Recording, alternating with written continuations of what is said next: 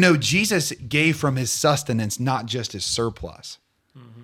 Like Jesus didn't just give of the extra he had. He gave of what mattered most to him.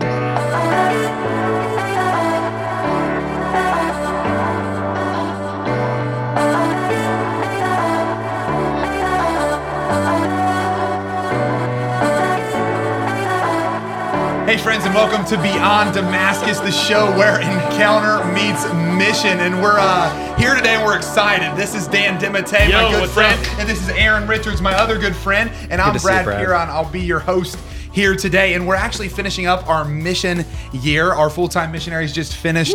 Some of them just finished 2 years of service. The others finished 1 year of service, and we were sending off our second years in a graduation ceremony recently, and a conversation we were having is a conversation around self-gift. It's just so cool to see young adults give 2 years of their life in service of the church, and that kind of led us to thinking through this idea of self-gift, and that's what we're going to talk today about, a little bit about self-gift. But before we do that, Dan, you want to kick us off? Oh, yeah. In the name of the Father, and the Son, and the Holy Spirit. Amen. Amen. Lord, we thank you so much for the gift that you gave of yourself, the gift of the Holy Eucharist, the gift on the cross. Lord, we just pray that you would mold us into your image, that we would live like you, that we would love like you, that we would give like you. Lord, I pray that our life would be a resurrected victory through the Holy Spirit, but that we would also be united to you on the cross, that through our own death to self, we would experience life and abundance. Mm-hmm. We pray this in Jesus' name. Amen. In the name of the Father, and the Son, and the Holy Spirit. Amen. So just a small topic today on self-gift. Not too many places that you could go with normal that, I'm afternoon, sure. Just tackling self-gift. And it's also beautiful today. So I don't know. I think we could probably go for a while with this. But I think a good place to start might be just when we look at just the church today, I think there's such a need in the church for people to gift themselves totally. I think, at least it was my experience, and I'm sure you guys can relate, that for a large portion of my life, my faith was just something I kind of gave a little bit to and planned on getting a lot out of, I'll give a little and I'll get a lot. But, I don't know, when we look at those missionaries now, right? No, right. Not like the stock market right now. But no, I wonder just what do you guys think about that? When we look at the church, it does seem like what the church needs more now, maybe than ever, is people that give wholeheartedly and give of themselves fully. Yeah. I mean, we've been talking about a vocations crisis in the church for 20 years. And, and not just in the priesthood, but in religious life and in holy marriage. What else is there besides the fact that our hearts, which are made to be given away, for whatever reason, we're in the midst of a cultural shift right now, where that is becoming less and less natural. Mm-hmm. And I know we've seen it here at Damascus. Even we have the best missionaries in the world, but across the board with every missionary organization, we're struggling to find, people who are ready to respond. Mm-hmm. Yeah. It's funny. I wonder how much of it's just postmodern thought, hitting the church, right? Because it used to be the whole idea of I have one life to live, so I'm going to give myself to others. How can I give myself to others? How can I give myself to a worthy cause? And there was this turn where it's well, how can I get things out of life? What's in it for me? And even think about YOLO, right? You only live once. In ancient days, they had that mindset of you only live once as well, but it was because you only live once, I want to live this life of insane sacrifice where I give myself for a noble cause. Now it's, you only live once, so I need to get as much hedonistic pleasure as possible in this one life that I have. And it's just interesting, the shift that's happened in the world has instead of the church influencing the world has now influenced the church. And you see the church, you almost have to reteach people what it means to be Christian. That when you bought into Christianity, you didn't buy into something that was just for you. It's not about me and Jesus. You didn't buy into something that hey, I get my eternal salvation and my earthly comfort. That wasn't Christianity. It's conforming myself, authentic Christianity, conforming myself to the life of Jesus. It was in fact never easy. Right. Yeah. And it is the priceless treasure is far greater than what I give, right? And so this great reward comes, but it comes through the death of self and the gift of self. And I think just that you notice in Christianity, the mindset has changed. Well, why don't you go to church? Well, I don't get anything out of it. Well, that's not why you ever started going to church. Like liturgy is about giving. And so but that is, it's the common thought of I need to get something out of this in order for it to be authentic. Yeah. And I think you guys both make a good point too. In the generation that we're in now, it does seem like there's been a shift where like the idea that I have one life to live is no longer I'm going to give my life to the most worthy thing, but rather I'm going to see how many things I can attain, almost as if I've become the most worthy thing, you know? And I was actually giving a talk to the missionaries towards the end of their year, and we talk a lot here at Damascus about deployment, like military deployment, but for missionaries, that we're actually deploying you into the world with a specific mission. And deployment actually comes from the word meaning like to unfold. And it was interesting when I was like praying into that, I felt like the Lord was like highlighting the fact that there's so often that in our lives, instead of letting it unfold, we'd rather keep it folded up and live in potential instead of actually seeing what it really is. Like when I have a lot of different options on the table, when it's not unfolded and it's there, I can hypothesize that like, oh, I could do this, or I could do this, or I could do this. And that's kind of like generically exciting, but as it unfolds, it actually commits me to something. Yeah.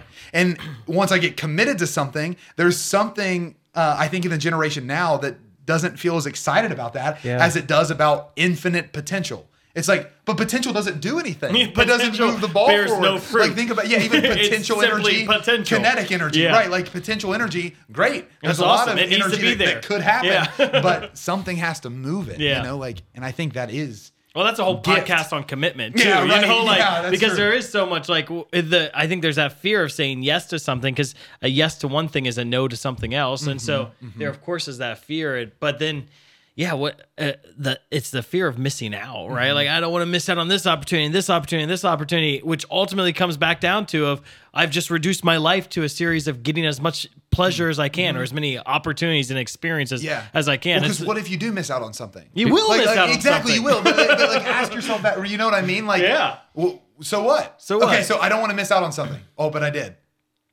So what? Yeah. Like what? Like is everything over? Like is it? No, it's okay. Because in making a decision to one thing, you're by the nature of making a decision, you're not making another decision. What do you think it is that orients us toward that?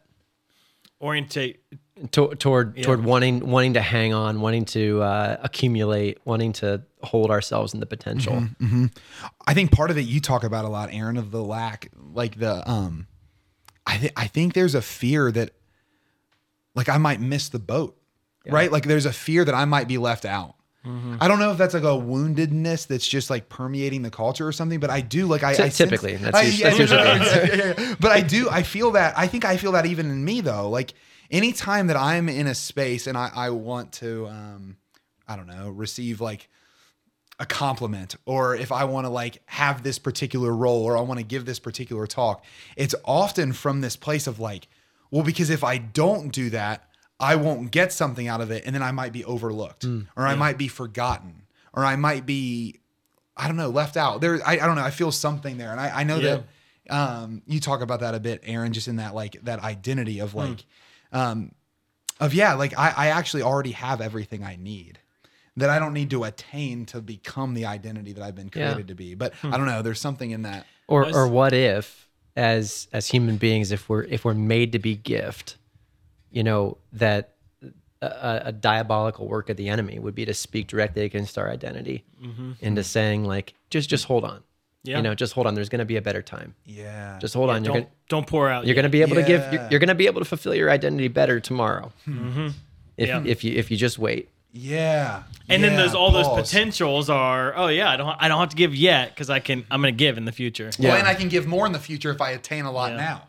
Yeah. Right. Like it's almost like it's twisted, but it's like, well, if I gather a lot of things now, you'll hear this a lot. Like, well, when I'm rich, I'll give. Yeah. Right. Or like, I guess that's the financial side. Or like when I get past my college age and past kids, then I'll have time to give. Yeah. It's like, well, no, if you don't start giving time now, you're never going to give time. Right. Yeah. If you don't start giving financially now, you're never going to give. When you asked why, Aaron, I was thinking of just in a culture that's so hungry, you have a hard time savoring once you get a bite. And so it's almost like, I think like when I'm really, really hungry, I don't savor the food. I just shove it down. And like my wife will be like, Dan, why are you like, stop what you're doing right now. You're just a vacuum. You're scaring the kids. Like,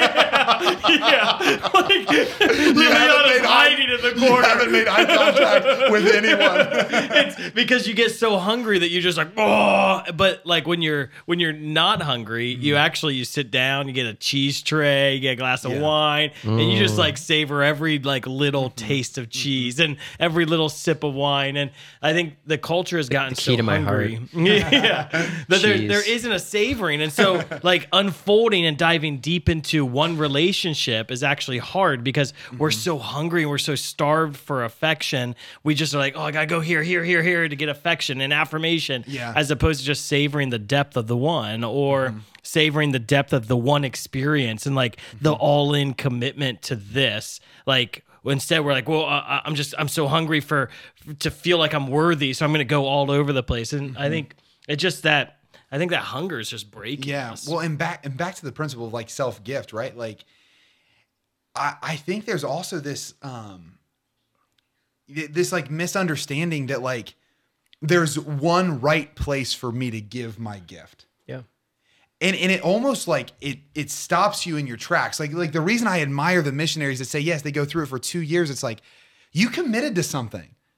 And yes, you could have committed to so many other things, but just the fact that you actually said, you know what, I'm going to commit to something for 2 years is just so like countercultural. And I think it's because there's this, I don't know where it comes from, but there's this thought that like, there's this one right thing to give to. Right? Like, and I see this in a lot of the guys that I walk with in their like vocational pursuit. Yep. It's like, well, if it's not the right gal or if it's not the right religious order, then I should just not move. I'll wait for the Lord to give absolute clarity that it's the absolute right thing or the absolute right person. And it's like, well, that's never going to come. Yeah. Like it's at least never going to come until you actually make an actionable step towards something. Like in almost this, overly controlling way of trying to get to the one thing, we miss all the other things that we could give to. That's beautiful. When we speak about the charisms, oftentimes we'll say that, that a gift is actually activated in a person in the act of giving, like that in the act of what we call it an activation, right? You even see in the ministry of Jesus, like Jesus healed, the man who was lame on the ground on his mat, and he didn't kneel down to check in and say, "Hey, you feeling healed yet?" Right. He said, "Get up, like stand up, pick up your mat and walk." You could, and he repeats this. He repeats this many times in the way that he activates healing in us. That it would stand to be reasoned that if the man didn't do it, he didn't put his faith in the word of the Lord and stand up, that the healing, like the standing was a part of the healing. Yeah, he had to get up in order to be healed. That our activation of our activation of commitment is a part of stepping into our identity.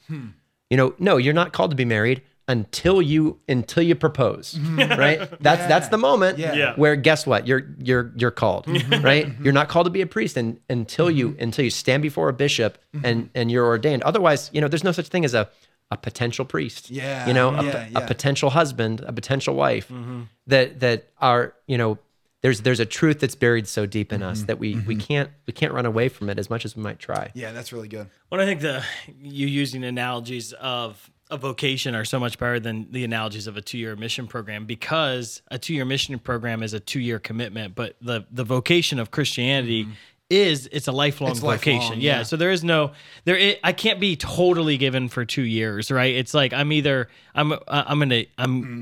being called to be totally given, whether I join the Damascus missionary program or I'm working at Kohl's, right? Like no matter that what, prepares you, whatever you're doing there. Yeah, right? yeah, exactly. Like that as a Christian, I have the orientation and the call to live the life of Jesus in the world, and the life of Jesus is nothing but total self-gift. And the whole Jesus is like, without cost you have received, without cost you are to give. And so it's to realize, oh my gosh, like, yeah, I had nothing to do with my own salvation. Like, truly, I have received nothing. And so, but when I lack the faith in that, like when I lack the faith in the supernatural mystery of baptism, when I lack the faith in the eternal delight of heaven, I do end up living in this paradigm of, oh my gosh, my 80 years here are all I have. I need to experience what I want to experience now. And it brings us inward as opposed to that redefined humanity through Christianity, which is oriented outward. Yeah, well, and in those examples too, I think that's our hope for the missionary program here, right? Is that it would teach you what it means to give a gift for a time, right? Because you can never give a lifelong gift if you don't give a one-day gift. Yep. And you can never give a one-day gift if you don't give a 1 hour gift, right? And you can't give a 1 hour gift if you don't give a 1 minute gift, right? Like we actually teach ourselves over time what it means to give. And we have to give, especially for us in the church. And I know that's what we're kind of like centering around here is self-gift and the need the church has in our generation now for people to give themselves. Like, I think it's also really hard to give what matters. And time really matters. Like, I like that we're using time as an example because we really prioritize time. Like I'm not so sure if you offered someone towards the end of their life an extra couple hours to live or an extra couple $1 million that they would choose the extra couple $1 million. Like we value time a lot. And I was actually on a mission trip, and we've talked about this a little bit before on the show, but it always comes back to me. I was on a trip to Trenton, New Jersey. It's I think the 3rd most dangerous city in the country or something like that.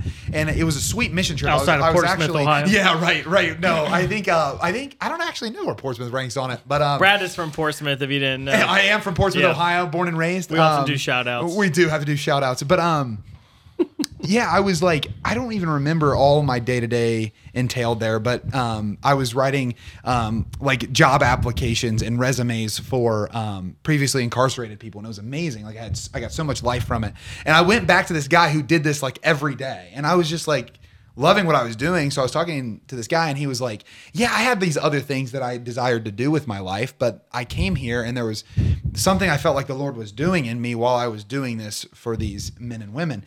And he said something, this line, and it just like, it captures you. He was like, you know, Jesus gave from his sustenance, not just his surplus. Like Jesus didn't just give of the extra he had. He gave of what mattered most to him. And I've just always been captured by that. Like it's not hard to give money when you have a lot laying around. Like that's why the widow's mite is so powerful, right? Like, okay, we might say that it is kind of hard, but you can hear what I'm saying. It's like, it's not like the widow's mite that's like, I could use this on my ability to survive, or I could give it to the Lord, right? Yeah. Like, it's like, well, I have a couple things. And again, I'm not like trying to belittle people's generosity at all, but you'll survive no matter what. But when we push ourselves to think, what might it look like for me to give of my sustenance? Like, I don't even know what that means, you know? And I don't know, that line just, blessed me so much. It's interesting because you wonder what are the, I mean, you could answer this, Brad, but what are the causes for people not giving themselves to a missionary program right now? It's probably the same causes of why people don't give themselves to the church or the Lord's mission in general in their life. Like that fear of time, right? Like, I don't want to give 2 years away. Well, like, and that's like, why am I not giving more? I just don't have time to give more, right? Or the fear of like not being successful. Like, oh shoot, I don't want to pass up this opportunity. Why are people not totally given to the Lord right now? Well, because I got to walk up the chain. And the fear of finances, right? Like all of these, the same fears that hold us back from saying yes to serving at Damascus are ultimately rooted in the same exact fears as why people aren't serving the Lord in general, right? And it's not, it's probably if your heart isn't oriented towards like doing whatever God asks you to do, you're not going to ever do what you're called to do. Yeah, it's usually fear of approval and fear of providence. Yeah. That like, I'm not sure that if I make this decision, it'll be approved of by those I love. Yeah. Like that's a huge fear, right? And then the second fear, I'm not sure that if I make this decision, it'll actually provide for me what I need. Yeah. Right? And those are the two, I mean, just take those two fears and apply it to your life no matter who you are and ask, am I not doing something God's asking me to do because of one of those two fears? Yeah. Because fear of approval, I'm afraid people at work aren't going to accept me, right? For sure. I'm afraid that my boss or my family is not going to welcome this change in my life. Yep, that's definitely real. That's definitely real. And both of those, as I wrote those down, those really struck me. Both of those speak directly to a core identity of who we are as Christian, right? Yeah. That the reason we fear losing those things is because we've placed the value in those things apart from the Lord, who has to be the source. Who is our approval, Right? and who is our providence. Yes. If you hear the voice of the Father saying, "Behold, my beloved Son, whom I love, with whom I'm well pleased," like nothing that Brad or Dan say about me is going to matter much. Yeah. Oh, does that mean I can call you a turd? Yeah, you sure. You just did. So I just mean, wanted to see what would happen if I said that. because you didn't speak identity in my life, and therefore you can't take it away. Exactly. And in the same way, I think when it comes to providence, and I mean that's a tough one. I'm preaching to myself in this. Yes, like it is. You've got to learn this lesson every day. That okay, I participate with the Lord in seeing His vision for my life come into being. Yep. There's nothing that I'm earning apart from His desire to give it away. Yeah. Right. And in that, the widow's mite just it actually that just blows my mind, because it's like you have a situation where it's like, okay, I'm going to give, and I may not have the resources to survive when I give this, and so to give to the point where you're like, I am trusting you, Lord, with my resources, is and she's a widow, right? So assumingly she has no one to provide for her out, but does she have children? We don't know, like, and the idea, like I always picture with the widow's mite, some like tiny old lady that's about to die anyway. What if she was just a young woman with children, right? Which is probably more like and was realistic of that time period. And the idea of, okay, how do we discern like stewardship and prudence in this total self-gift? And that's the beauty of the Lord, is that He's never going to ask us to do something that isn't best for us. And so when we're walking with Him and in His voice, when He says to do something, we can obediently follow and trust Him and know that it's what's best for us. And there's probably prudence and stewardship where the Lord sometimes isn't placing it on your heart to give in that moment in that way. And in that those times you hold back to give somewhere else. It's like when I always struggle with like time here at Damascus, right? Because I want to be totally given to the mission of Damascus, but the mission of Damascus has to also be held in balance with the mission of my children. And so it's not like I'm not going to pour out here at Damascus so that I can be myself and with me because I've given enough over here. It's no, I'm not pouring out here at Damascus right now in this way so that I can pour out in to my children in this way. And there's that need of, okay, discern where do I pour out and how do I pour out? Yeah, well, even think like I've thought about just the widow's mite. Just I guess as like a last comment on that is like, what if I want another comment on that? Why does this have to be the last comment? For me, because I just feel like I've brought up the widow's mite like before a couple times, but I don't know. There is like she could have had like the best excuse.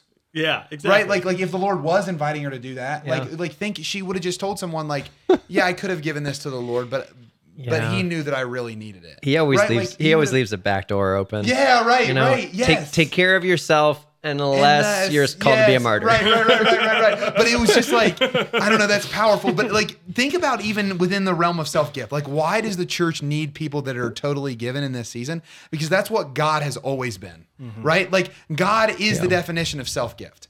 Like when we look at the story of creation and the love of God spilling onto the canvas of creation, right? Because like we read in the Trinity. Yes, or the Trinity, right? The mutual exchange before of love. creation even like blossoms out of the Trinity. Like I love the first paragraph of the Catechism. God infinitely blessed and perfect in Himself. So He was doing he was doing pretty okay. Like the Trinity, they're doing all right, right? Blessed, but in a plan of sheer goodness. Yeah.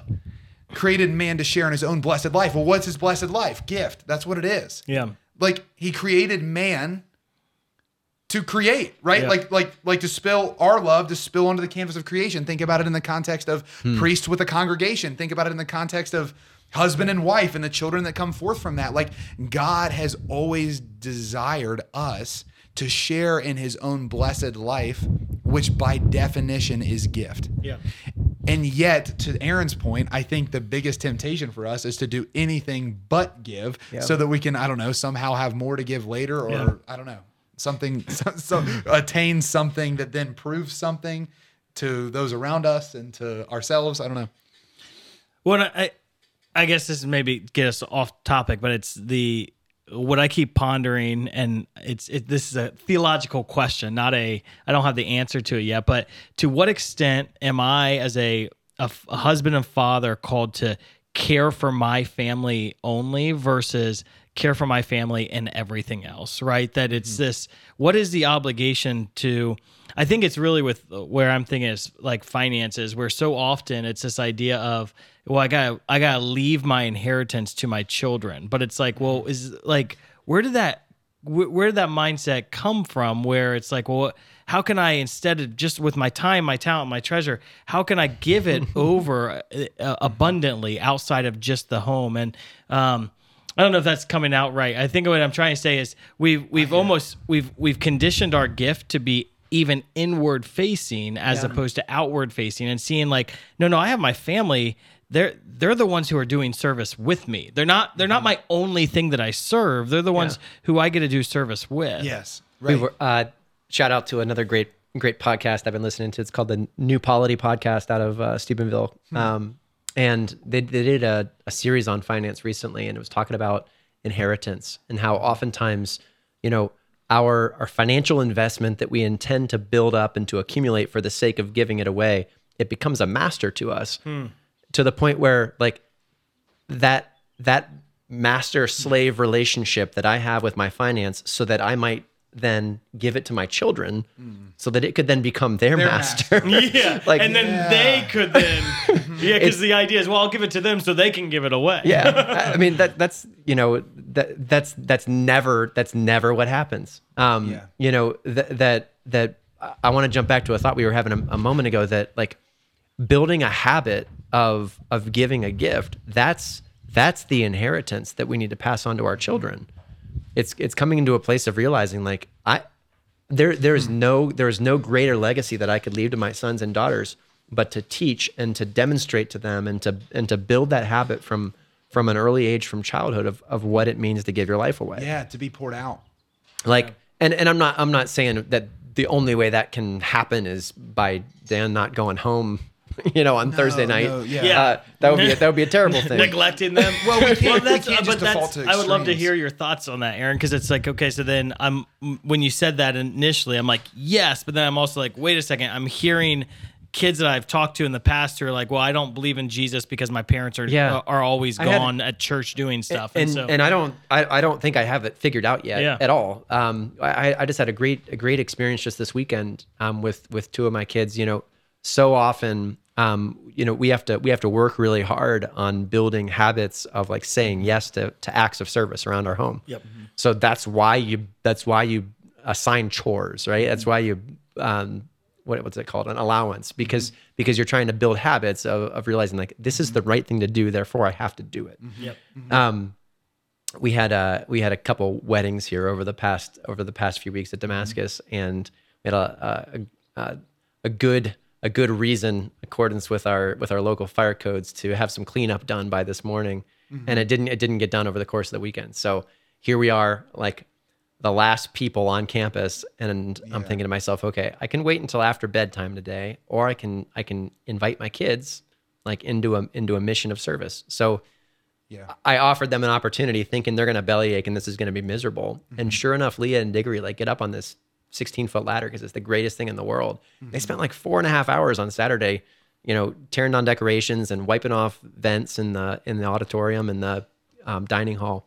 And it was just such an indicator to me of like, this is where service and adventure align to the point where they can see the stuff that dad does isn't just taking away from the family. It's actually an opportunity for us to do it together. Yeah. And to invest with him in something.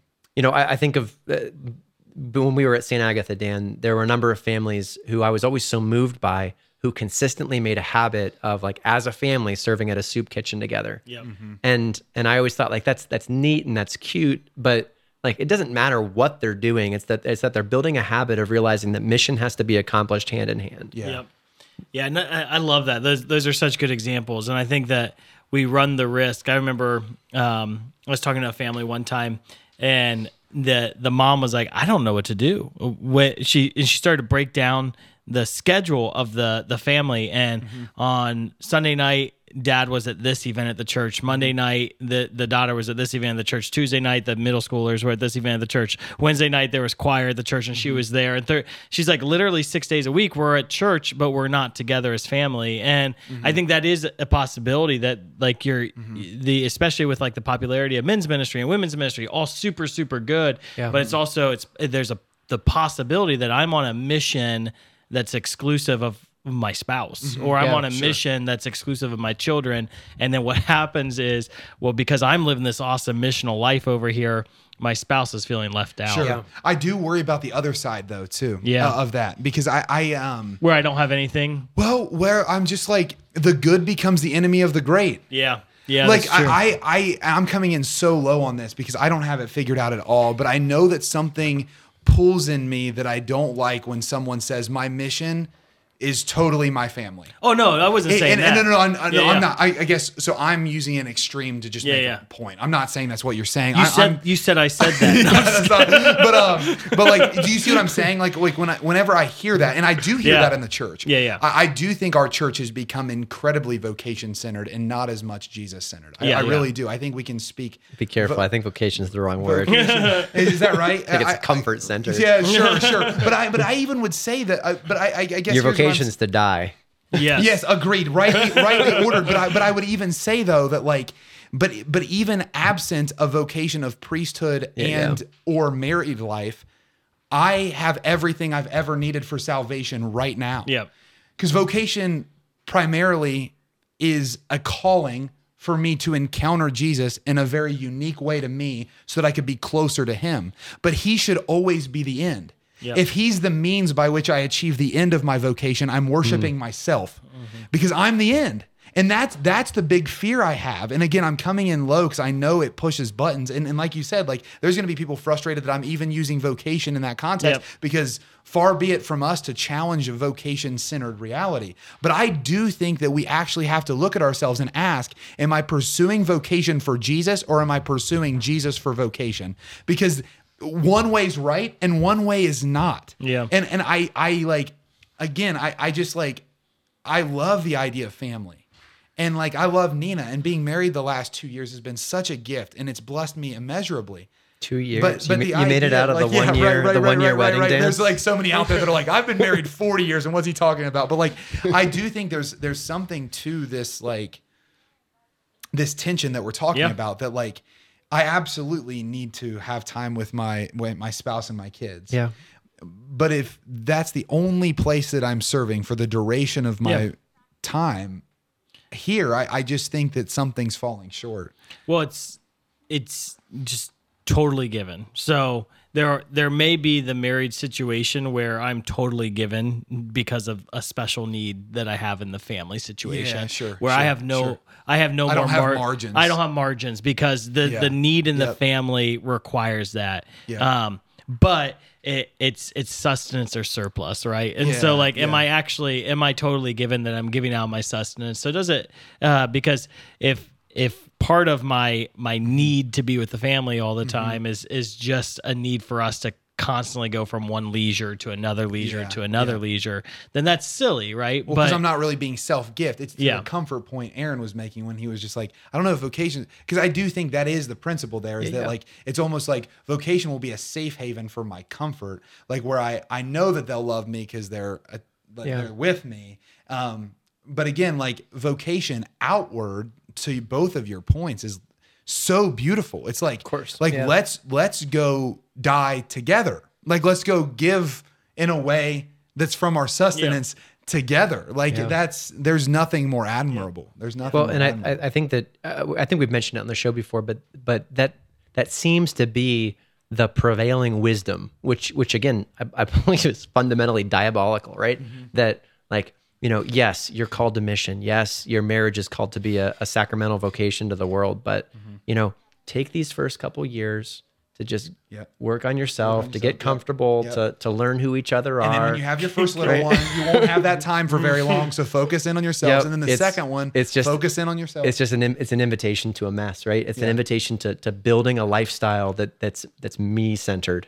Correct. And that's not to say that Damascus is like No, the no, no, no. alternative. It is or my that- fear, though. Or that It's the my parish fear is and the all. alternative. No, sure. Or that we're doing a great job at it. It's just No. but It's the just because the the measuring stick is not Aaron, it's not Brad, it's not Dan. The measuring stick is Praise Jesus, God for that. right? Yeah. And so the goal of Christianity is to conform myself to the life of Jesus. And so Yeah. am I living Jesus's life here on earth? And have I evaluated the gospels to say what does it look like to live this gospel yeah. reality in the context of the modern world and my current call? That's actually really good because Jesus spent time with Mary and Joseph. yeah. Was Jesus' entire life just with Mary and Joseph? No. Was Jesus' entire life just with the apostles? No. Was Jesus' entire life just in the Jewish education Well, that's system? what's No. kind of cool about Jesus. Like in the Gospels, it's like he's always on mission, but he's always with people. Like it's like he's Yeah. always in relationship, and at the same time, he's always like He's doing living something mission to from heal relationship. someone. It's Yeah, it's exactly. I Yeah. think it's to Aaron's point. Like he's living out with those he loves the mission that he knows his father's calling him to. Yeah. and like that is by its definition vocation.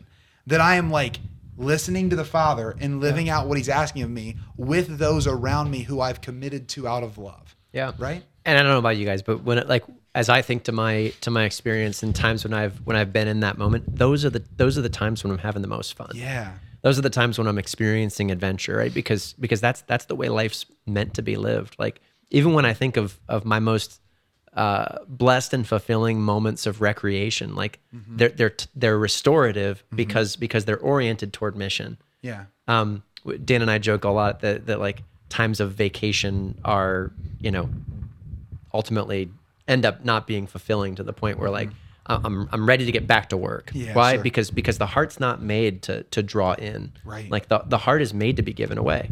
It's if we believe that we're made in the image and likeness of God, then this is the only way that we're going to find fulfillment. Yeah. Yeah. Yeah. A spiritual director of mine once said, like, what if we looked at death as it's my final gift?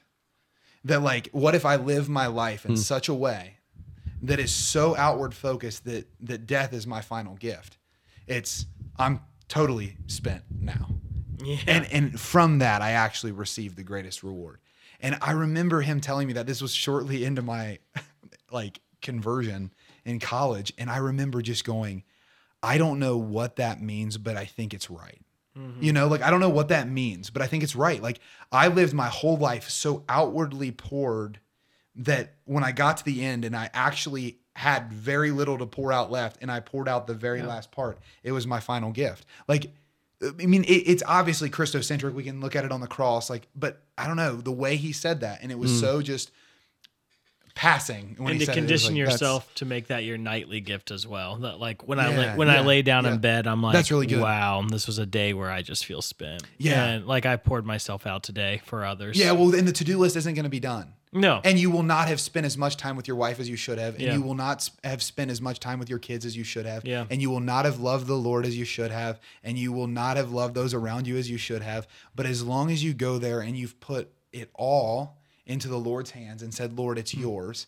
And every day Yeah. returned back to that promise. Like, Yeah. that's where we have to trust the mercy piece, right? Like, I don't want to lower the bar. Yeah. I just And, want to trust his mercy. And to balance whatever we're talking about here with the notion of rest as well, like real rest in Christ Jesus and prayer, like that idea of I'm gonna give time to pour myself out, and then I'm also going to just sit at the feet of Jesus and receive from Him, and which ultimately is just this ability. It's like sometimes I feel like it's like, okay, I'm here at the feet of Jesus right now to be filled up because I've poured out so much, right? And it's in those moments where I've poured out so much that the intimacy and the rest is so much richer. And versus like the times where I'm not going very hard and I go to Him, I'm like, all right, well, I'm like, you were kind of bored during prayer, right? And so there's something so valuable of like being the beggar that falls before the Lord and like, hey, like fill me up, please. Yeah, no, that's good. What's your guys? How do you? I'm actually asking this as much for me as anything, but like rest is another thing I struggle with. It's a tension point for me because I think it's another area where comfort's so obviously available and it could be excused as rest, right? And I notice a pattern in my life. These areas where you could say you could claim like a lack of virtue under a virtue. You know, it's like, well, I'm resting, but actually I'm just really wanting comfort right now, or I'm focusing on my family, but Yep. really I'm just not wanting to stretch myself right now. Do you see what I'm saying? Like, Yep. I know that all of us as humans experience that sometimes. We can put forward a face that's not actually what our heart is. Like, how do you guys, like, I don't know, how do you guys determine whether or not like what you're seeking is actual rest or if it's just a comfort that you're desiring in a moment? Right? Like, I don't know if there's like any wisdom you have there, or maybe you guys are wrestling with that same thing, but I wonder that sometimes. It's like, because it almost becomes so cliche. It's like, well, are you resting enough in ministry? It's like, Yeah. man, I don't want to hear another person give me a lecture on don't burn out in ministry. I want to actually learn what you're trying to say when you say rest. I think what's the fruit of the time? So what's the fruit of the time? So like when I rest, the fruit is an explosive amount of missional ideas that, like, when I'm resting with the Lord, like I am being refreshed, and I have a creativity that is the real me, right? That I come alive in that, versus when I'm not resting with the Lord and I'm just like consuming like stuff on my phone, right? Like I get anxious. irritable. Yeah. Like it's like the kids come in. I'm like, whoa, quiet down. Yeah, it's like, wait, frantic. why am I telling you to quiet down? Like, goof off and have fun. Your kids. Are you saying judge a tree by its fruits? Is that what you're? Yeah, No, I think you're judge right. your rest by its fruits. Yeah, I think if you, I mean, I think it's so funny. People who are like, you come home from vacation and you're exhausted. What were you doing on vacation? That like I'm always like, I want like vacations to be more restful, like so Sure. they're actually Well, that's as the point opposed of them, to right? yeah. Like, but you know, that's good. What do you think? I think the fruit word is really good for me. The fruit that I see from my times of rest is really a tremendous peace and joy. And I think the oppositional vice is a focus on busyness and anxiety. Yeah. And I wrote it down just a moment ago. Like if we're looking to build habits of self gift and of effective rest, like that getting rid of the idea that I need to consume that last bit of the news before I close my eyes and go to bed. Like that's ridiculous. I think in my life consistently over the last few years, some of the most beautiful moments of prayer, encounter, and rest have been like in the 10 minutes, the last 10 minutes of my day when I'm lying in bed and just closing my eyes and being like, okay, Jesus, can we hang out right now? Like, can we have a conversation right now? And it's always marked by like just an overwhelming and authentic joy of being able to hear his voice, being able to speak to him and sense his presence so near. And it's not motivated toward like, hey, let's go up on stage and give a great talk. Or let's go do some great mission. It's just like, hey, let's enjoy one another's presence in a way that's really meaningful and affirming. Yeah, and I think like it's just so what you guys are saying just aligns so much, because I think in the last like year or so with the Lord's just been showing me the areas where there's actually self-gift in rest sometimes for someone like me, because I always want to be doing something outward, right? But there's actually a way that the Lord's teaching me self-gift of actually like committing to something with Nina and staying true to it, right? Like, and I know that there's other people that are probably the exact opposite. They make a commitment to their spouse and they never break it ever, and they're rarely out on mission or something. Like, but that's not where I find my own vices to be. But I'm always like the busy, the like on to the next thing.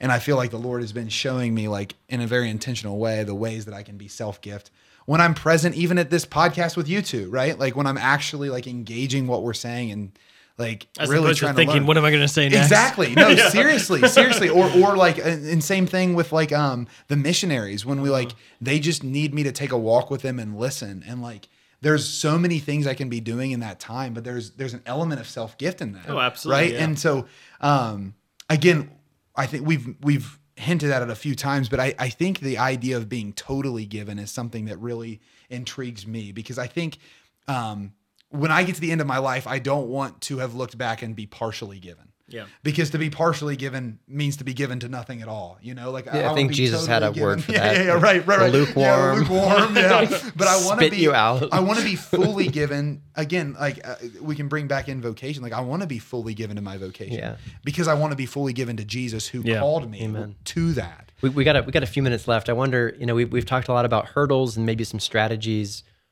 toward adopting a life that's fully given. I wonder if we could maybe just kind of conclude our thoughts today, celebrating some victories that we've seen. Yeah. In like lives transformed as they've been given away. I was just, Brad, you were sharing at the start of the show that we just finished up a missionary year, and I'm sure that this would come as no surprise to our missionaries, a couple of whom are sitting in the studio today, but that over the course of a year of work and organization, a lot of my mind is focused on like solving the issues, right? Solving this concern about the community or this concern about the culture. And, I do sometimes fall into the temptation of walking into, or I guess looking afar at our missionary community and wondering like, what are the problems and how can I solve them? Yep. And I was really moved. Just a couple of weeks ago, I walked into the room and was looking at our second year missionaries and was just overcome with this amazing sense of just joy and pride. Yep. And like these men and women are awesome. They did. Like Yeah. these guys are modeling like a life that's been offered on the altar of the Lord. And of course, for them, for me, for you guys, like there's no human heart that's ever been given away that, aside from the heart of Jesus and Mary, that doesn't have stuff attached, right? Every single one of us has stuff attached, but to see a person whose passion's been aligned with a gift of themselves, it's just inspiring. Yeah. It is inspiring. Absolutely. Yeah. One, like a friend of mine who I'm still in small group with here in Columbus, he was a mission leader with SPO, St. Paul's Outreach, when I was at Ohio State. And I was always so blown away from the fact that like there were so many things that he could do with his life. Like just an incredibly charismatic guy, super followable, just like, and he decided that he would be persistent with guys like me who would sleep through their alarms and not listen to what he was saying at first and would fail to return his phone calls, but he would stay consistent. And I think that when I reflect on his life, I just reflect on a life that that gave something it didn't have to give, and it produced fruit that wouldn't have been there without it, you know? And so like to your point, Aaron, there is something about reflecting on just those people in our lives. I mean, I'm sure like some of us have stories about our parents and the ways that they gave in incredible ways. And maybe our priest at our parish, or like a coach or a mentor that we had that gave to us in a particular way. And when I think about just the life now, like what's really fruitful about that life is now I've been in small group with him for 3 years and we're running alongside each other. Yep. And what's been so beautiful about that is like without you being totally given then, I'm not sure I'd be totally given now. Yeah. And so there is just this, I think this reward that happens when we give and we see the multiplication, then like begin to be right beside us. And I think I see that with the missionaries too, of like, oh my goodness, you're teaching me just as much as I'm teaching you. And there's something about giving that begets giving, you know? For me, I was at our missionary graduation a few weeks back, and I was struck with the fact that we're sending off some all-stars. Like we have some giants that are leaving and going to start ministries, and I was like, wow, like, and I wasn't thinking about like, wow, I did this that got them there, but I actually went backwards and I started to think about the guys who founded Net Ministries, because I was a missionary with Net, and Net was so pivotal in my own life, and I was like, wow, their yes led to my yes, which led to this next yes, which is going to launch into Greater Mission. And just started to see like almost the ripple effect of just this giant, like, and then even just thinking about, man, who evangelized Mark Burcham, who started Net? Like, who is that guy? I don't even know his name, but someone like what gave their life so that he would give his life. And then because he gave his life, I was able to give my life. And because I was able to give my life, they were able to give their life. And just the impact of that was like really, staggering to me. And just giving gratitude to this nameless, faceless person who had gave their life to evangelize the one who evangelized me. And then just kind of taking it even on a different level, just my youngest Liliana received First Communion this week, and it was like it was like I was just like lost in her face all weekend of just like this idea of like just that totally given aspect of parenthood, and watching my wife during the offertory like whisper words, giving the final prep to Liliana before she goes up to receive Jesus. And I was just like, so like, oh man, like Amber's life is just totally given to forming Liliana, and this like crazy little 8-year-old who probably doesn't really understand the theology of the Mass all that much, even though we've tried to drill it into her. And still, it's like, is she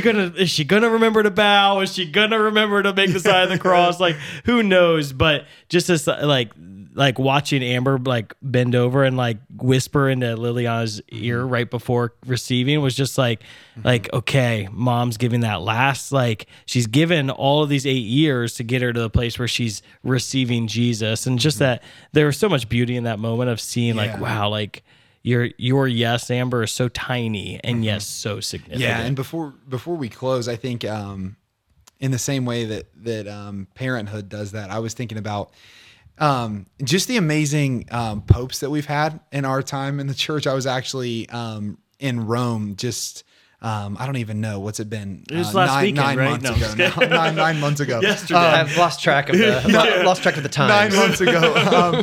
But I was in St. Paul outside the walls, and they have images of all the popes, right? So that they have the paintings of all the popes, and you go back to the early popes, and they lasted like a year.